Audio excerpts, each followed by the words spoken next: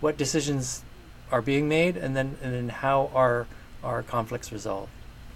An exciting thing is that Village Preschool is turning 20 this year. Mm-hmm. Oh, right on, yeah.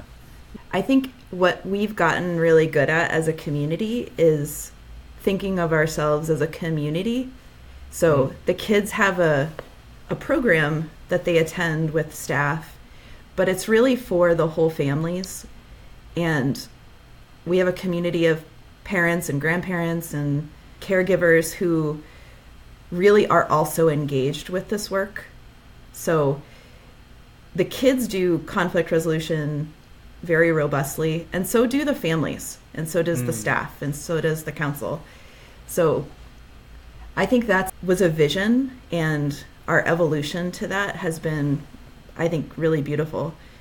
So primarily we use mediation, and not mediation with a capital M that follows any sort of prescriptive thing, but just this idea of hearing each other and getting to speak our own truth. And the point being not just that everyone gets to do whatever they want.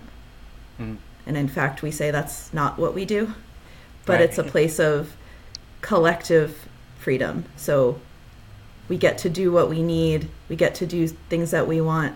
We also have to take care of each other and respect each other's freedoms. So there's this, I think, a very strong sense of collective freedom, collective liberation that's kind of evolved over time.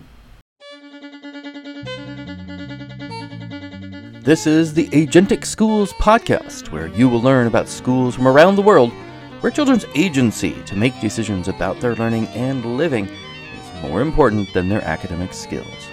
I'm your host, Don Berg.